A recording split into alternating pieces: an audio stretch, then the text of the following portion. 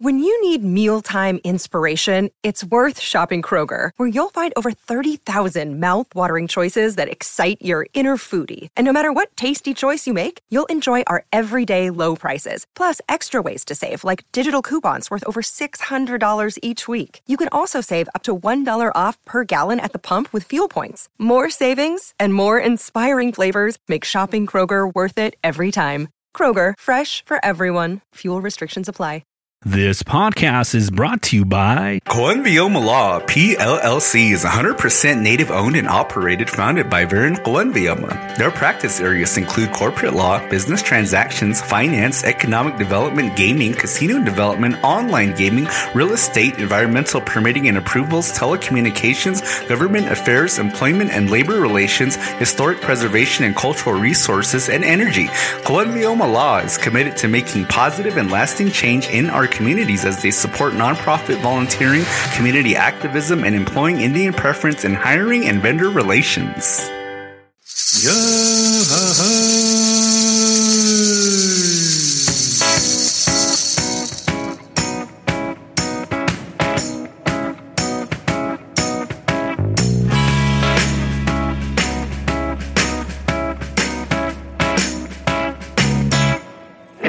You are now listening to the Carl and J-Man Save the World podcast. I am your host, the 5-star, 5-diamond chef, J-Man, and with me is Carl Knowles.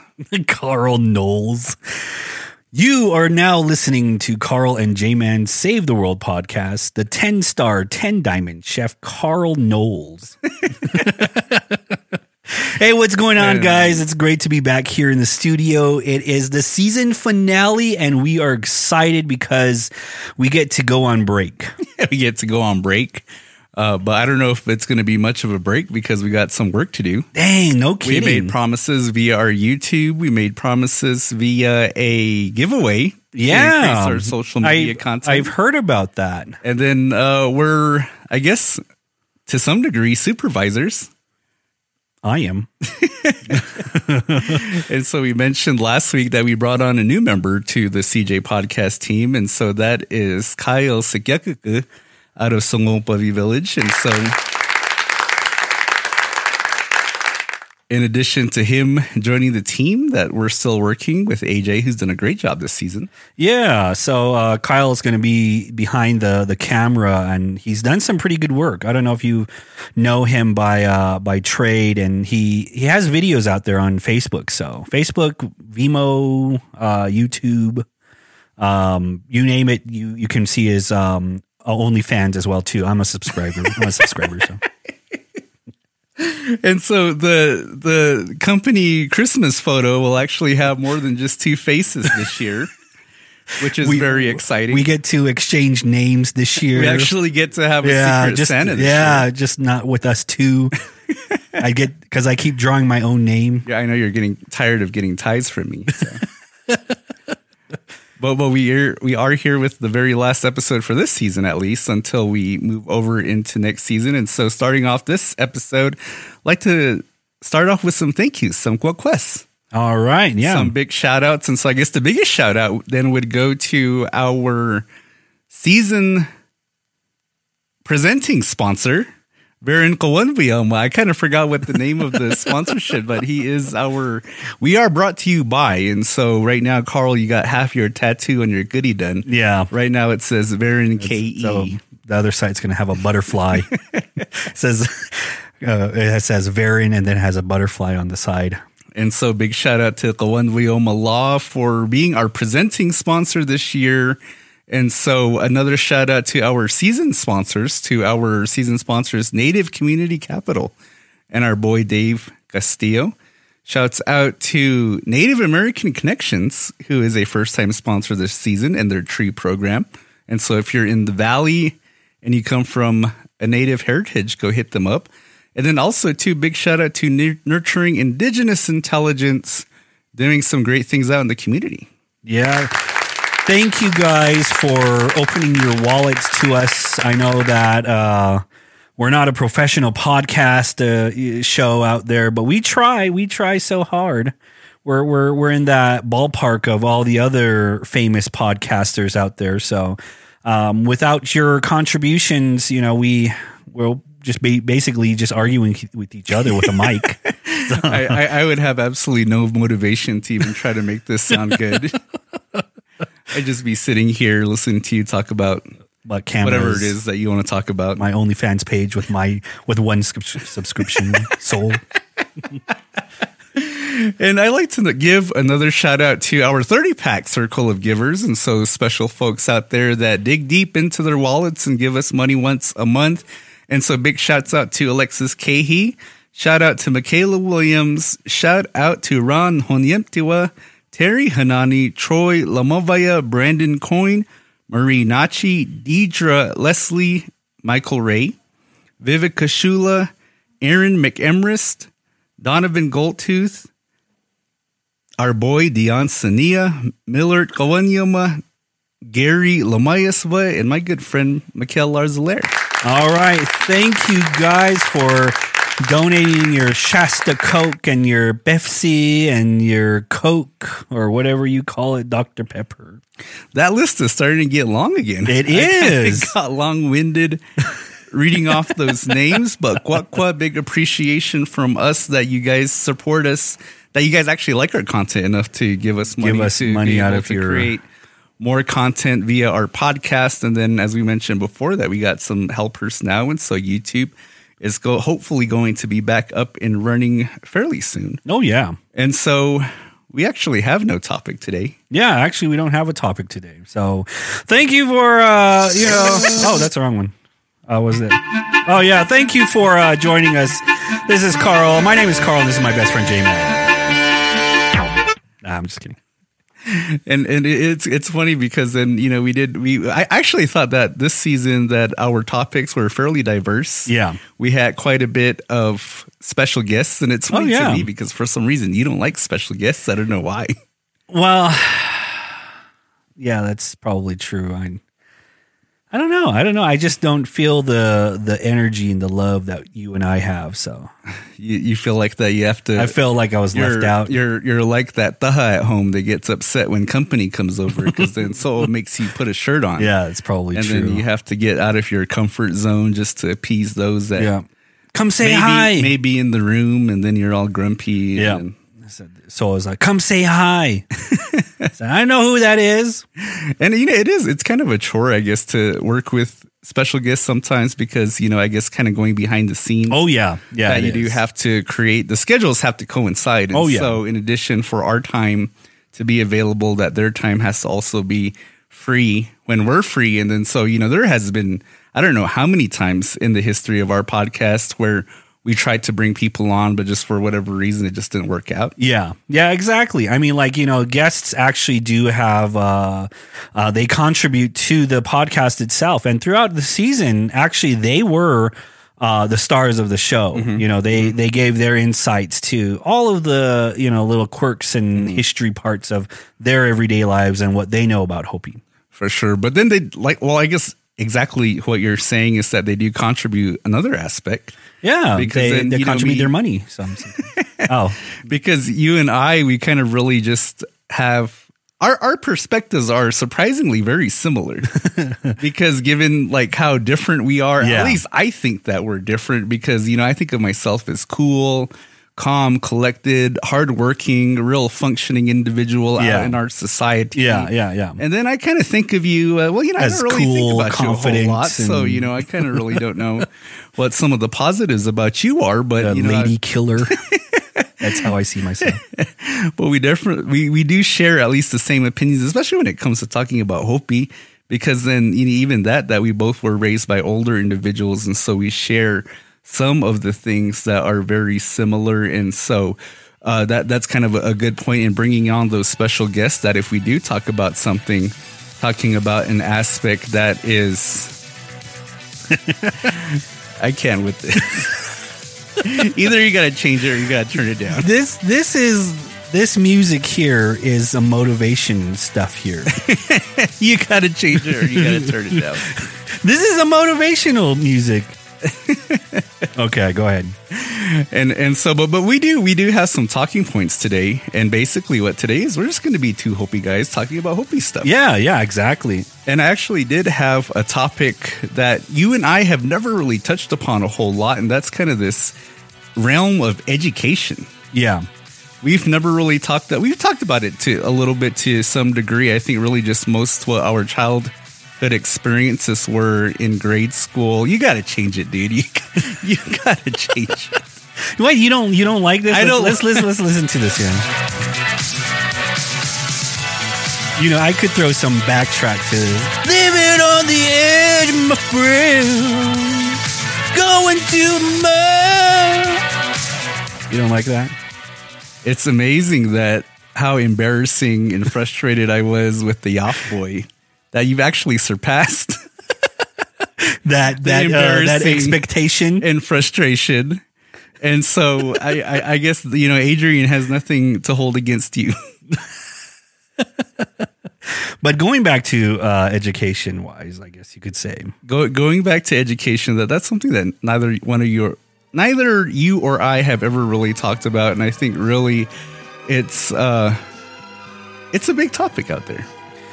Well, I mean, like education out on the reservation is a huge topic because now we're getting ready to combine all schools to like one into one school. Yeah. And it's been the talk of the town for like so many years. It's been the talk of the town. And I guess, you know, to an extent, the reason, at least I can speak for myself as to why I've never really wanted to bring it up a whole lot, although I really do want to talk about it, but it's kind of difficult for me because then, you know, you and I, we kind of have these personas. Yeah. As Carl and J-Man. Yeah. And so, you know, you see us in our suits and ties behind our mics and, you know, that's kind of the image that we try to uphold, but yet in real life, behind the scenes, that you're Carl and you actually have a last name. Yep. And that you actually have a home. You actually have an occupation and you actually do things outside of the podcast, which is true for myself. And, you know, some of the things that I do that are outside of the podcast is I do have ties to our educational system out here, that I am affiliated to a degree with two of our schools out here on Hopi. And so, you know, I kind of know a little bit behind the scenes. Uphold that. Uphold the thing. That's what goes into our education. But, you know, and I guess really for me, you know, it's just this idea of trying to be professional because, you know, when you're a professional, that you uphold the highest of images for the organizations or institutions that you represent. And so for our occupations, when we're out there in the world, that we represent where we work. Yeah. We represent the communities that we're from. We represent the families that we come from. Okay. And so we do our best to behave when we're out there. We do our best to act like we got a brain. Okay. We do our best to try to represent all of those things that we represent well. And so when you're out there bashing your place of employment, that would be seen as unprofessional. Okay. When you're out there, I don't know, if you're on a business trip, you get drunk at the hotel bar, take a piss in the hallway, that could be seen as just like last week you unprofessional. and so, you know, and I guess really that's kind of one of the reasons why I've never really delved into this idea of education. I always figured that once I severed my ties from the schools, then I could be able to really talk about it. And really piss in the hallways. I wouldn't be afraid to offend anybody about what my opinions are or what some of the knowledge that I have on how some of the things that are functioning out here or not functioning. But, you know, it's one of the funniest things, though. I mean, I guess it's not really funny, but it's kind of one of the most saddest things for sure that I think is that as an employee to any place out here on Hopi, like you could probably come on a podcast, completely bash your place of work. Yeah. People hear it. And not get fired. And you'd still have a job. Oh, yeah, exactly. You'd still have a job. It's like one of the most backwards things out here, and it's so odd, but it happens often. Yeah, I do the same thing. So I bashed the place where I work at, and I still have a job. So you hear of it happening. You hear some people even witness it. Yeah, but then yet people are continued to work where they work. So what does this have to do with like education? What does this have to do with the whole education part of it? Well, it was explaining my stance on why I don't delve too much in education, but I definitely want to talk about it now. Okay, good. And I want to talk about it, I guess, kind of in a different way because, you know, I had a whole week. I've been gone for like 7 days straight. Yeah. And it's like one of the most exhaustive trips that I've ever done in my life. And so, you know, right now, I like half my brain's working. But then I still think that I still have more brain points than you. So yeah, just like we're still half your brain's working just like every day, fairly functioning. We're still going to fairly function. But you know, I've had several conversations on the topic of education within the last 7 days, and it's really interesting because then I think that when we think about education out here on Hopi, and I guess you know this is kind of a big topic that for you and I to talk about, but there's always been this idea of there's a term out there called culturally responsive schooling. Okay. And what that means is that you introduce a level of culture within the educational setting. Yeah. You introduce a level of culture within the educational curriculum. Yeah. And I guess really the whole goal of that is, especially for like if you're on a native reservation like Hopis, specifically for Hopis, that to introduce a level of culture within the schools, that it would help to maintain a Hopi identity, or it would help to strengthen a Hopi identity. And so as opposed to just learning about, Newton, or learning about algebra, or learning about the theory of evolution, learning about cities in Europe that we've never even heard of or have ever even visited, that you would really learn more. You would learn about things that are more aligned with our cultural beliefs. So like what's the difference between a Bahana educated person versus a Hopi educated person? Well, if I can continue with my thoughts. You're making no sense. Your brain is half working. Well, when you chase your own tail, I don't cut you off. Well, at least for the most part, I don't. You cut me off all the time. Because you're always chasing your tail. Okay, so all right. So like I guess what you're trying to say is that Bahana education is more widely acceptable in the terms of like real world applications rather than. No, what I'm trying to say is that there's this idea of introducing culturally responsive schooling out here on Hopi. Yeah. And basically what that is that it's a way to alter the current educational structure that we have so that it helps with our Hopi kids, basically kind of creating this idea to keep them being Hopi. Okay. And because the idea is that, like, when you think about something like history, right? Yeah. Because when you think about like the classes that we've had, at least from a historical course background, that, like, you know, U.S. history, European history. A lot of it has to do with like the rest of the world. Yeah. A lot of it has to do with like United States. And so you learn about, I don't know, the Pilgrims landing in Massachusetts somewhere, or you learn about the Emancipation Proclamation. Like, you learn about a whole lot of things that are important for other places, but you don't really ever hear about things that are important to here. Okay. Like you don't really ever, like, you don't hear about the Pueblo Revolt in U.S. history books. Yeah. You don't hear about the split of Oraibi in U.S. history books. Or you don't hear about the smallpox epidemic that hit Hopi in the late 1800s. Like, you don't hear about this thing. Sort of like the unwritten part of history that no one has really delved into. Mm-hmm. Yeah, I get you. That whole type of concept and stuff like that. That's what I'm saying, is that Bahana schools learning is more widely accepted because it teaches that value, or teaches those types of issues like that.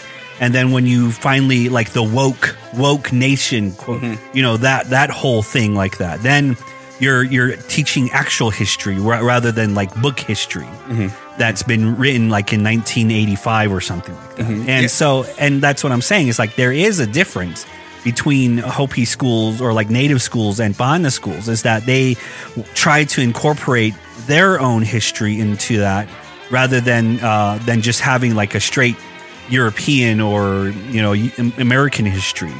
And so I guess that's kind of like acceptable in my mind. It's acceptable. I mean, like you're not going to go to.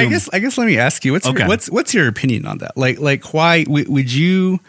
Well, I know you're not a parent, but like, would you be in support of introducing more of Hopi history into the classrooms out here on Hopi? Would you be in favor of even like speaking Hopi in the classrooms? Yeah. Even if it doesn't pertain to like a Levi class. Yeah. Like, would you, what is your opinion on that? Well, you have my opinion on like Hopi or like graduations, wearing your regalia in the graduation setting. I mean, like schools like this are mainly made for like the Bahana ways, they're mainly made for like upholding that certain quality of like Bahana life. And I think that it should just be kept like that. Introducing Hopi into the schools is like, it's sort of like it just becomes a curriculum. It's sort of like it becomes like an elective. Like you can choose to be in that class or not. Like, cooking class, like that. And so I see it as that. And that to me doesn't really solidify like this is who you are. You have to take this class as like a requirement. Then it tells you that you have to be Hopi. You have to learn your language, or you have to know about these things like that, rather than this is what you want to learn about. It's the needs versus wants kind of thing. What I think you're saying is that because the way that school is already structured, that when you complete your white man's education, that you're more fitted to survive in the white man's world. Yeah. Do you think that introducing Hopi, do you think that would weigh students down and kind of not have them as prepared when they graduate for the white man's world? Okay, so think about it. I mean, like a lot of the students out here have been educated in the Hopi because it's been done. Have they? They have not been educated in the Hopi way. They don't even speak Hopi. Once they get out of Hopi class, you're talking, Happy Yanmatua. They're talking about this. This is the color rojo, or all of these different things. And then when they get out of the class, then they're talking English. Oh yeah, that my teacher taught me that red is the color. And it's like, how do you say red? I don't know. Red, because that's how I know how to say red. And so it becomes, like I'm saying, it becomes an elective. It becomes a choice to want to learn it rather than a wanting to learn it. It becomes a need to learn it, I guess. Well, I guess I asked that because then, because the shift and change of our youth, right? Like our young people, they're different even from us, okay, who aren't even that old. I still like to say that we're not even that old. Yeah. But they're definitely different from people in their 40s. Yeah. Definitely different from people in their 60s and so forth. And so, one of the characteristics that you see, unfortunately, like you said, is that we don't speak Hopi anymore. Yeah. And we don't speak Hopi more than likely because it's not being spoken at home. Yeah. More than likely, they're not acquiring it anywhere to where they're growing up in life without having this knowledge. But I guess, the purpose, I guess, or at least one of the goals from a culturally responsive schooling system is that, well, maybe they can learn it in school. Yeah. Because I guess, to explain it, it's not really a class. It would be integrated from the moment that you walk through the door. Maybe somebody's there and they greet you in Hopi. Yeah. Yeah. And then you go through the hallways. Everything all on the walls is written in Hopi. It's like you're in West Phoenix with the Castilas, except it would be for Hopis with Hopi students. Loloma all the way across. Yes, Uvam, yes. Yeah. And then, it would have all these messagings. And then you go to your class, and then, the teacher's Hopi. Yeah. They speak to you in Hopi first thing that they say, how whatever phrase that they would say in Hopi. And then, and then it could be like a math class too, but yet they're speaking in Hopi. Yeah. And then, maybe there's elements of Hopi counting within this math class. Yeah. And then so they're getting an education of how Hopis used to count back in the day. How would you say algebra in Hopi? algebra. Yeah, I get what you're saying. I get what you're saying in that whole Hopi setting. Like I'm pretty sure your kids have Hopi class where they're going, right? It's available. It's available. And do they come home and do they speak Hopi to you? Do you speak Hopi to them? They'll say words. They'll say like an actual. I learned this. Like an actual conversation. Like, well, I mean, and I think that's kind of one of that's probably another conversation, I guess. Yeah, is the effectiveness of our current Levi classes, or programs, because then I think that in one of our previous Levi episodes that we've mentioned that kids aren't learning how to speak Hopi, but rather they're learning how to say words. Yeah. They're learning how to say phrases. And my kids are the same way. They'll come home and they'll know their colors. Oh, yeah. My youngest daughter, she'll come home and Blanco, Rojo. She'll start pointing at things that are in color. And then she'll, Sakwa, Sikyangpu, Balangpu. Yeah. All of the different things. But nowhere does she ever really use it in a sentence. Yeah. Or, but they do learn those phrases. Yeah, like that, yeah. Like the phrase that you said, "Nuh," and then she'll say her name, Yan Matiwa. And so they learn those things, but they don't ever really learn it to where it's a conversational thing. And then, I catch myself saying things in Hopi to them. But then it's funny because I've developed this habit to where when I speak Hopi to them, without even waiting for them to answer, I automatically say what I said in English. Yeah. And so like if I have something, Nangamit maspa, throw this away. Like I'll say it very quickly. Yeah. And so they don't even have a chance to respond in Hopi. Like cognitive, like is he speaking Spanish or is he speaking is he speaking Klingon? Is that the Klingon practice? You say it in Klingon language. And so I mean, like I'm not.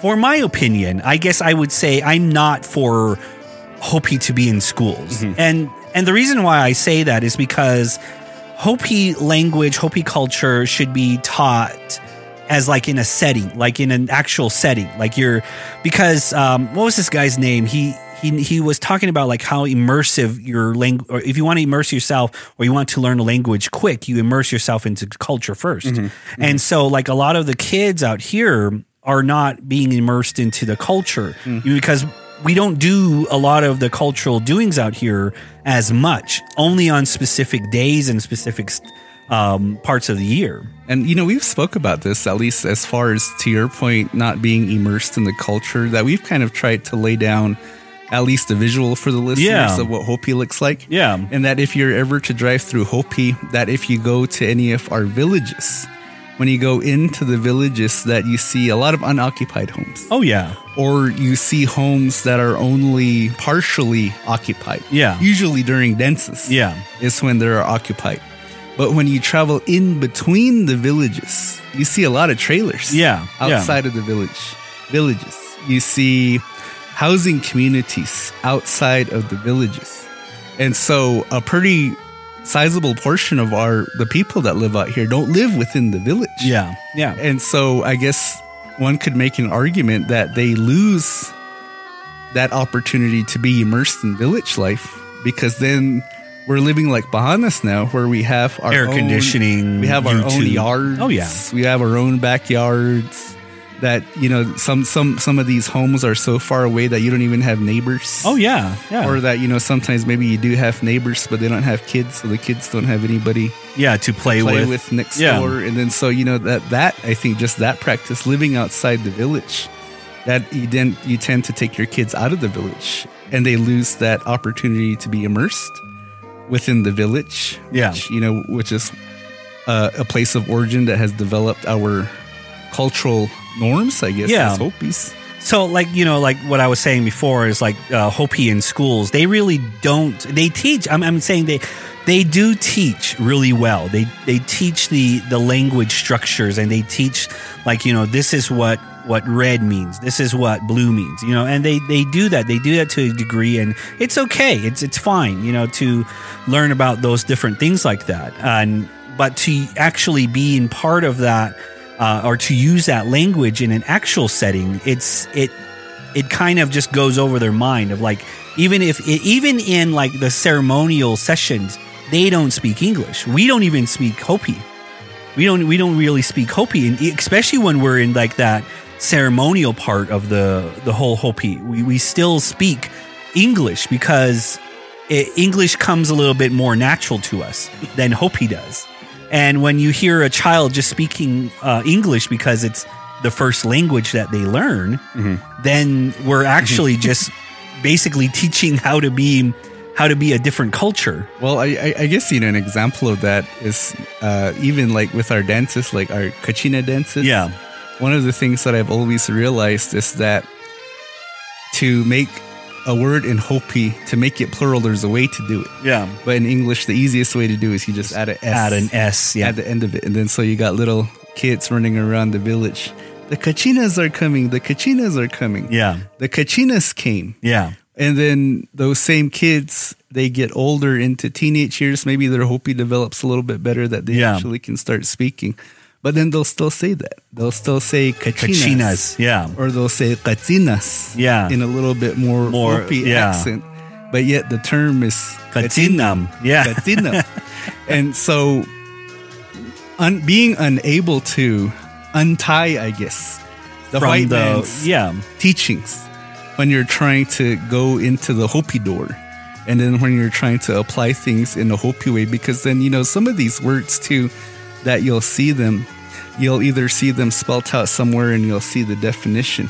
But then, and I think that's a point to the argument that you're trying to make, that a part of being Hopi is being immersed in the culture, because then you understand how the culture moves. Yeah, how the culture works. You understand how to react when you do something, and then so like there's a word too out there that I see it overly used. Sonics. Because a lot of people don't use it correctly. Sonics. It's nu'an. Oh, I thought you were talking about Sonics. It's nu'an, because the nu'an is a word that means kind of like, I guess, real, like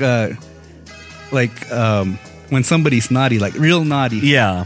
Then they'll say nu'an him. Yeah. But then because people tie that word nu'an to meaning like excessive, that they tend to use that word nu'an in places that it doesn't belong. Yeah. But then really, because nu'an, I guess it has a negative connotation, that's where you use that word in a negative. In a negative word. In a negative way. But then kids don't understand that that's how it's supposed to be used. And then so you end up using nu'an for everything when it's only supposed to be used for certain things. Yeah.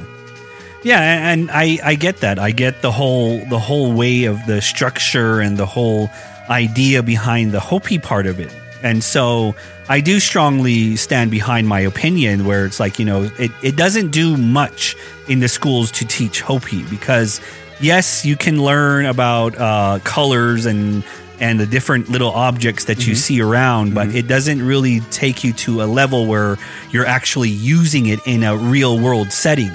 Yeah, you can say that happy and this rock is rojo, and the whole thing like that. That's it. That's all that they can comprehend.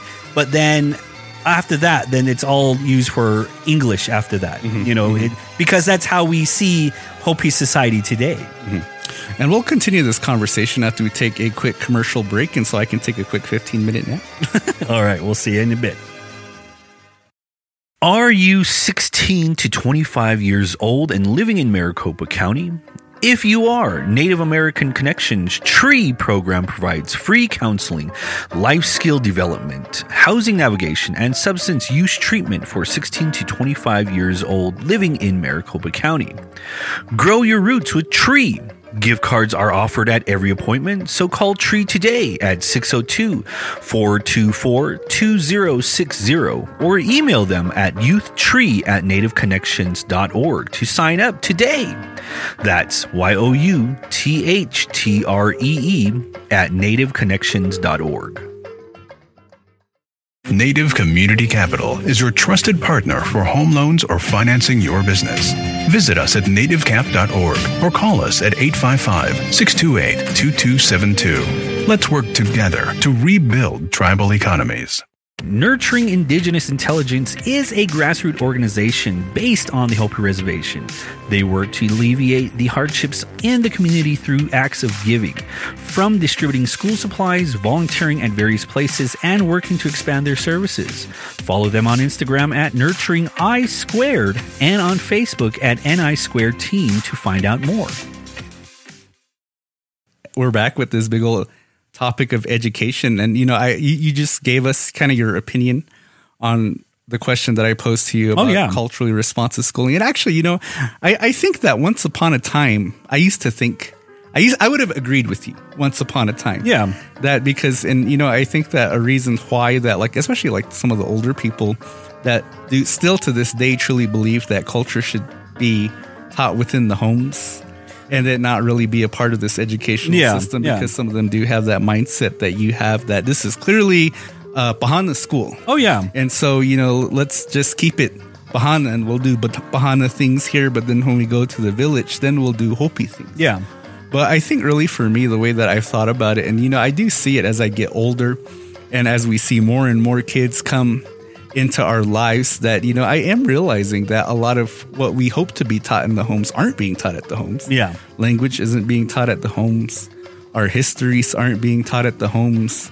Other things related to our identities as Hopi aren't being taught in the homes. And so I think that at this point, I feel that in order to preserve our languages or our language, in order to preserve our understanding of the universe, that I would be in support of something like that to be kind of developed within our educational system. And I think really it's just because then I think that Hopi children at least kind of having more of a cultural foundation, more of a historical knowledge of who their people are. Because then, I've always thought about this, is that, we all identify and are affiliated with a specific village. Yeah, yeah. And so when we, I guess, introduce who we are to people, that, sometimes we'll say, I'm from this village. Yeah. And I've always thought that, I'm from the village that I'm from, that there's still a lot about the village that I don't know. There's still a lot of historical things about the village that I don't know. And I've always thought that it's a shame that I had to pay thousands of dollars to go to Arizona State University to learn about yourself, to do research on myself, to learn a little bit about myself. Which I think is kind of, it's infuriating to a degree, because then, others that might want to obtain this knowledge about their own backyards, that they don't know how to go about doing it, because then some of us, not all of us, can afford to go to college, or some of us, not everybody wants to go to college. Yeah. And so we don't do that. And then for some reason, maybe just those educators aren't available to us. So either that, or maybe they're there, but then they're in jail periodically for at bingos, drinking, or at bingos, at the casino, or maybe they just don't want to educate. Maybe they just don't want to educate the youth. Or maybe they just don't know about their or maybe they don't know either. Yeah. Yeah. And so I've always thought that if schools taught this, like if you're at I don't know, Haute Valley Balkavi Community School, okay, right? If you went to school there, and if part of the curriculum was really learning about Haute Valley, really learning about Balkavi, learning about the historical aspects of those two villages, then I feel like that as a student from any of those villages, like you're empowered. You're empowered because then you know more. You know more about the place history that you come from.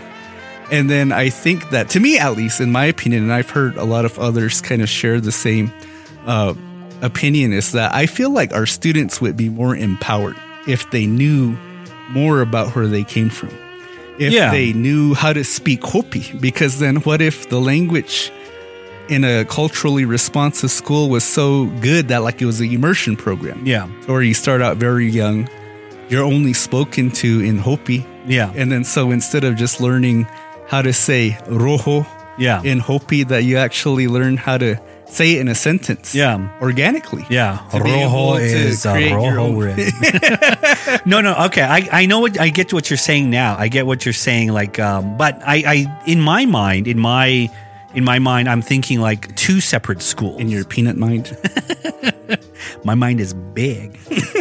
That's what Soul says. So I think I know what you're trying to kind of say in a way, but I think I kind of have this type of notion where it's like creating two different types of schools. where one is taught as a Bahana educated world. You walk in the door. Yeah, and you're greeted you see by the white principal. like, wearing a tie. Yeah, Huvam Yosef, you know.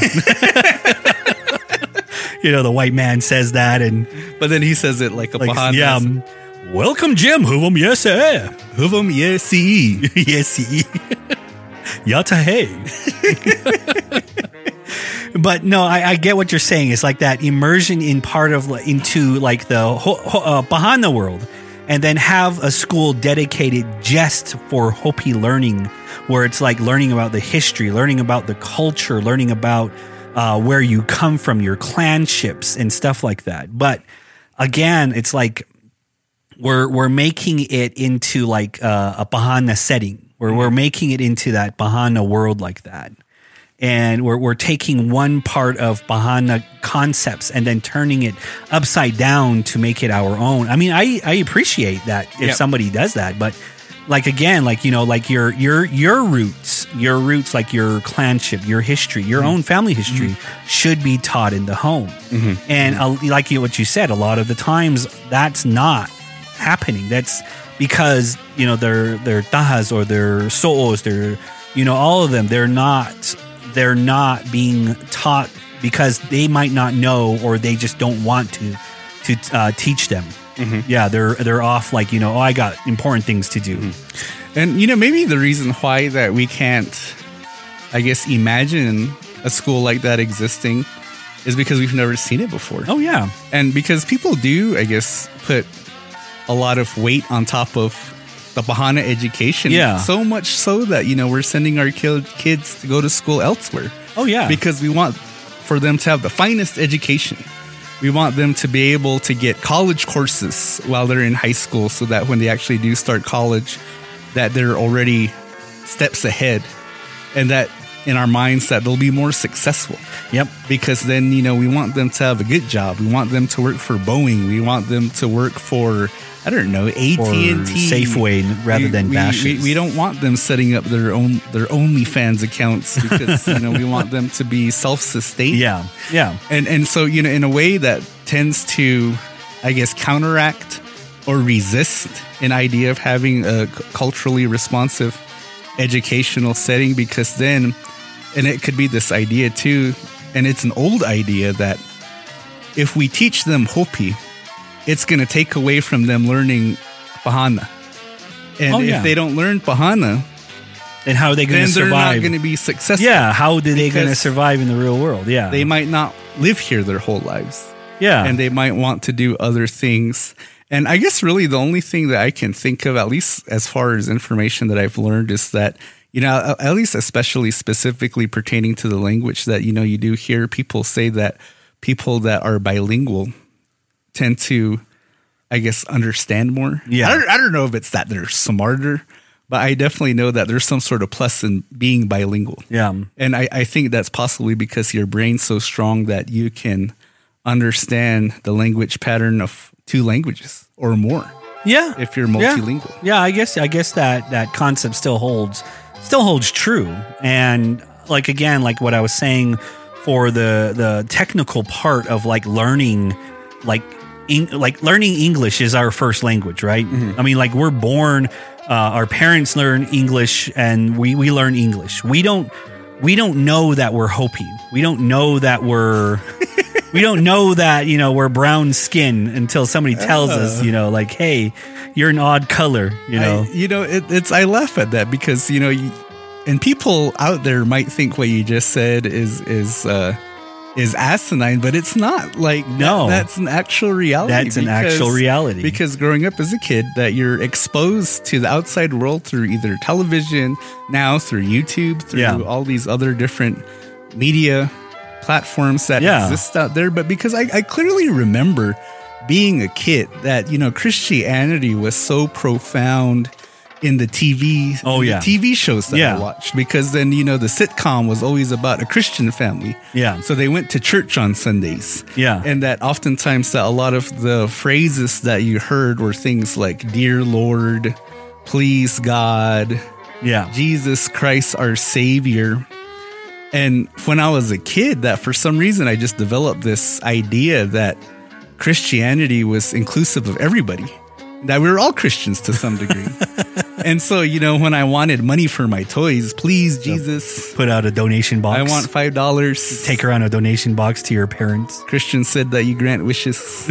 I'd like money for my toys. Waiting for the three wise men. Or that when you do something that you're not supposed to, please, God, don't let my dad find out that I did this. But because you're a kid, and especially when nobody's interpreting these things for you, that you just take what you see as fact.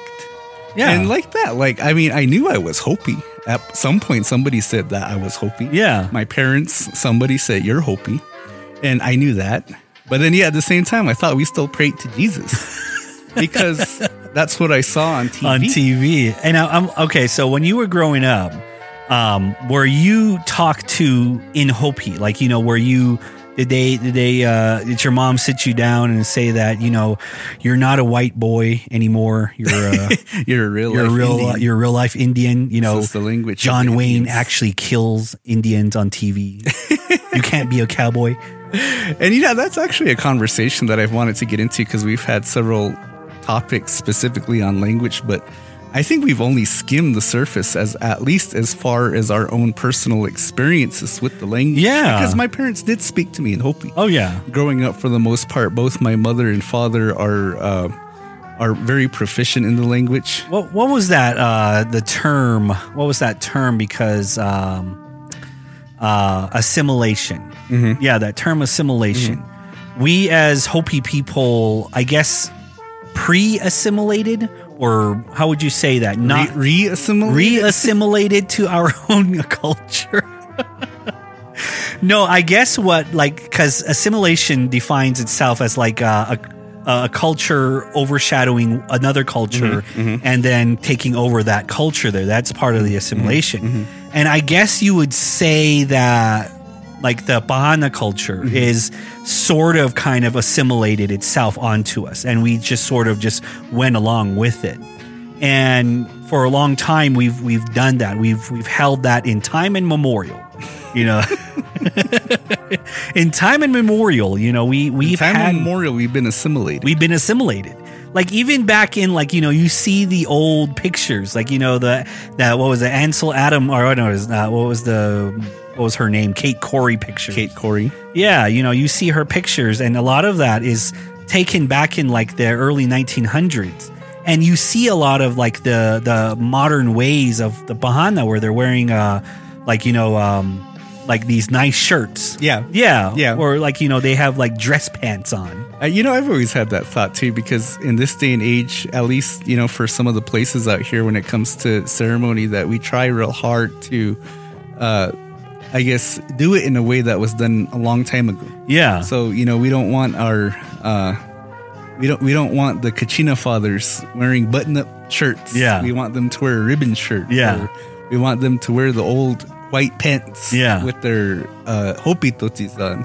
But then you look at like that. You're just saying, you look at those old pictures from the early 1900s, 1800s. They embraced it. Yeah, that they're wearing full Bahana modern garb. Yeah, while they're doing their ceremonial sort of like duties. the little nice little bow tie. They're wearing like that, and they're conducting they got crew cuts. Yeah, they got crew. They got crew cuts. They got a fade going on.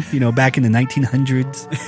And I guess that's what we've had in time immemorial. It's like we've had that all the time. We were immersed into the Bahana culture as long as Hopi has been alive. So to that point, with this ever-changing continued assimilation throughout the history of our existence, then why not adapt this culturally responsive schooling to our education? Change things as we've changed things throughout our entire existence. Well, at least in this way, that you're strengthening the culture, both cultures, you're strengthening the language, and who knows, maybe you're still creating successful college grads, maybe you're still creating successful, I don't know, whatever it is that people out there want to do, but at least at this point that they have a basis of who they are and they can speak their language. Yeah, that's actually true. like going back to your concept of creating like 2 schools, one for Bahana and one That for... was your concept. Oh, that was my concept? I Well, want to do all in one. my concept is separating, segregation. Segregation. Colored people over here. You only drink from this sink here. No, I guess that's how I kind of see it. It's like, in order for us to like revamp our traditional way of life, like, back then, like in the 1800s, they still spoke their languages. They still did all of theirs, but they were slowly becoming assimilated into the Bahana culture. Not as much, but more or less like, it's like, oh, okay, I like your tie, I like your shoes. I want to wear them. And it's not to where it's like, oh, I'm going to go out and buy Nikes, but like, again, it's nowadays we should be doing that. We should do a creation of 2 schools, like, one that is revamping the whole traditional part of Hopi. And then like night school for Bahana education, For algebra. Well, I mean, I guess it could work. I mean, because having 2 schools, one school could be 4 hours a day, 3.5 hours a day. The other could be 3.5 hours a day. Then you got a full school day, but you're still getting the best of both worlds. And actually, I did want to talk about something else in the realm of education before we run out of time. All right. I know we're getting close to time, but I wanted to talk about the current landscape, at least as far as the students are concerned, because then, if you're out there and you got kids that are in school, you have seen the dramatic changes that education has undergone within the last 2 years. Yeah. And I think big reason as to why that is because of the pandemic. Oh, yeah. The pandemic has changed the ways that our kids have gone to school, and it's introduced some positive things, to introduce some bad things. It's introduced a lot of heartaches and people's hairs turning white and all of these negative things. And so some of the things that our students have gone through as a result of the pandemic, and I see this too myself, because I am a parent that I do have 2 kids that are in grade school that are still in the elementary level, and then I do have 2 older girls that are at the college level. And then so even college, about the changes that they've undergone as a result of COVID. But I guess really, kind of one of the biggest things that COVID has changed is that it took, for a short period of time, our kids out of the classrooms. Yeah. And kids weren't in classrooms, similar for a lot of the restaurants closing for the same reasons as to why gyms were closing, as the reasons to why you couldn't visit your favorite bars anymore, is because, fear of contracting the virus and spreading the virus. Couldn't visit your second wife in your secret hangout, your secret hangouts anymore, underground bars because of COVID. You had to stay with your regular wife.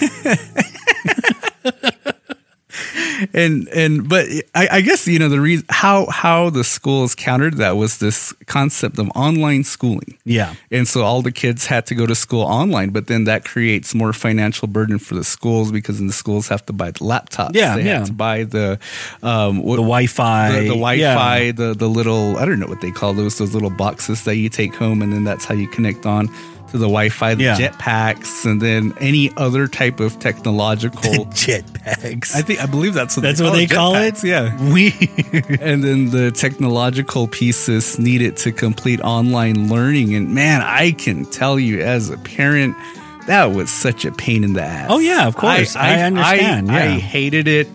And, I have so much more respect for educators because, I got a small taste of what being an educator was like. Yeah. I did not you like actually it had at all. to see your children 8 hours a day. Yeah. You actually had to be a father once in a while.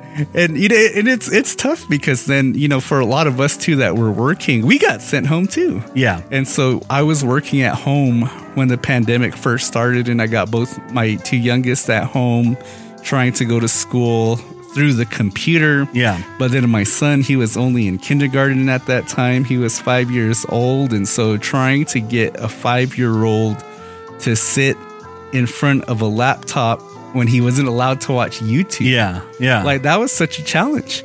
And, because being rural, yeah, that our internet capacity is not very capacity. Yeah. That, you know, it's a narrow, stretched out bandwidth.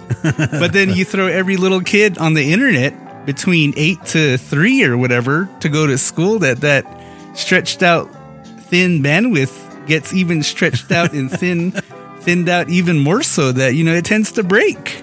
And then there were so many days where the kids couldn't get online because the internet was crap. Yeah. And then because I was using the same internet to try to do my own job, that I couldn't log on some days because it was crap. Yeah. Like, it was the worst. It was like one of the most frustrating experiences that I've experienced as a parent, because then as you're trying to get your kid acclimated to going to school online, and then you're trying to do your own professional work online, that it created such a headache.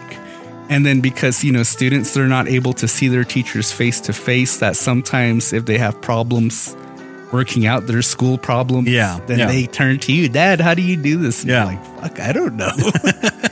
And then so you're trying to relearn like the most simplistic basic educational lessons. And so on top of, you know, trying to do your own job, trying to create millions of dollars for our own education out here, that, you know, it kind of really stressed you out, and that you didn't even really want to be online.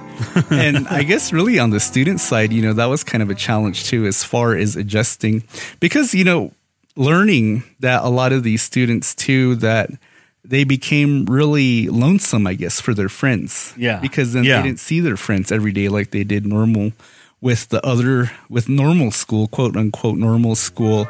And I guess the fact that, you know, handing all these kids laptops, handing them the keys to the internet, that it created more cyberbullying issues. That cyberbullying became a thing, and then people started messaging each other and calling each other fat or four eyes. Or, you know, I don't know what it is that they say to each other, or, you know, some other, probably a lot much more harsher things that are said to each other. I get what you were saying. It did do a lot of that. And you know, because Hopi, you know, doesn't really have a huge, you know, mindset to say like, okay, let's create another internet provider out here. It's just HTI. You know, HTI is our internet provider. And I heard a lot of parents complaining like that. Like, you know, Cell One was the provider out here for like internet, for like this bandwidth that was so like, it was like a straw you're sipping, like you're trying to sip like a blueberry through this straw here. And you can get it pretty decently good when you're by yourself. It's like, well, here's 100 more people. Here's 100 more blueberries that you have to share the straw with. Exactly. And I mean, like, I understood the frustration like that. And I mean, I was at home enjoying my internet. I was like watching YouTube on one, you know, the other one had a Netflix playing, and I still did my work. Kyle's OnlyFans on another screen. And I had Kyle's OnlyFans on his screen there, and I had like one download. I don't know how that works. You know how it works. I know how it works. I have a page. Follow me. But again, I mean, like, this discussion it can go on forever and forever like that. And we haven't even, like your topics right now, we haven't even touched the second topic. This was basically the first topic here. And, you know, and I guess that was kind of a good conversation that we had for a topic that we've never really gone into in depth about. Because then, you know, as time went on, as the COVID terrorized us like it did, and then when the dust finally started to what we thought was going to settle, then school started to say, let's bring our kids back. Threw them out the door. Let's bring them back. And then the parents are like, fuck yeah, let's get these guys out of here and put them back. And there's somebody else's problem now. But then, you know, even that transition was difficult, because the schools did their best, because then, you know, like going to school out here, that the schools really try to implement all of these procedures so that they could protect the students, they could protect the staff from COVID. And so, but unfortunately, you're still getting the large outbreaks. That COVID would still pop up within the schools. And then you hear about schools closing for up to a week just to try to get control And then of you're an uncontrollable situation. And then you're going like, damn, I have to be a father again. and you know, and I guess, you know, to that last comment, and you know, that was kind of a heartbreaking thing to realize. Yeah. One of the heartbreaking things to realize was that a lot of our students, that when they were starting to go to school, that they didn't have a lot of support at home. No. And, you know, it's no secret that a lot of us aren't raised by mom and dad. No. A lot of us are raised by So'o and Kwa'a, or our Kia'as, our Tahas, or other clan moms, etc., etc., etc. And so, you know, that was kind of one of the heartbreaking things to realize, is that sometimes, you know, you had So'o who's in her 60s or 70s trying to set up her Zoom for their grandchildren. Yeah, trying to learn algebra. and so, you know, that was kind of a tough thing to realize, because then, you know, at least, you know, one of my final thoughts as it regards to the realm of education is that we think of education simply as being housed within the four walls of an roof of an educational like Hogwarts institution, just like Hogwarts. Wow, you go over there, you learn how to do magic, and you come back and you're riding around on a broom. Yeah, and you're playing Quidditch. But the reality is that our education, or at least in terms of support, influence, and in some cases, the ingredients to be successful. Yeah. That a lot of that comes from the home. That if you have a good home situation, more than likely you have a chance to be a good student.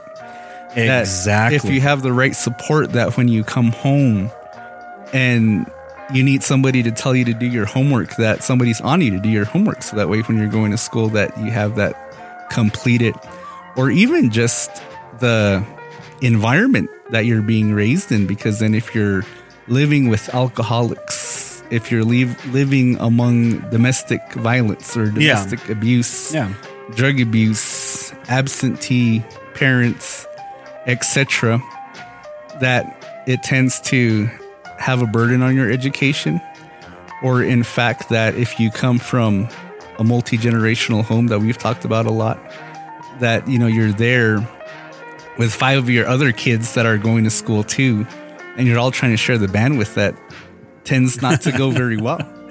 Well, and so I guess as being somebody within the educational system, that those types of issues, that's out of reach. And so, you know, we brainstorm about ways to make schools better for our kids. But then it's like, how do you change their environment when they get home? You know, time now is running out and I'm getting hungry. So do you have any last words for our listeners for this last season here? What are your last words? My last words are thank you. Thank you for continuing to support us. We did have one of our most successful weeks in the history of the podcast in this season. And so I'm really excited and happy about that.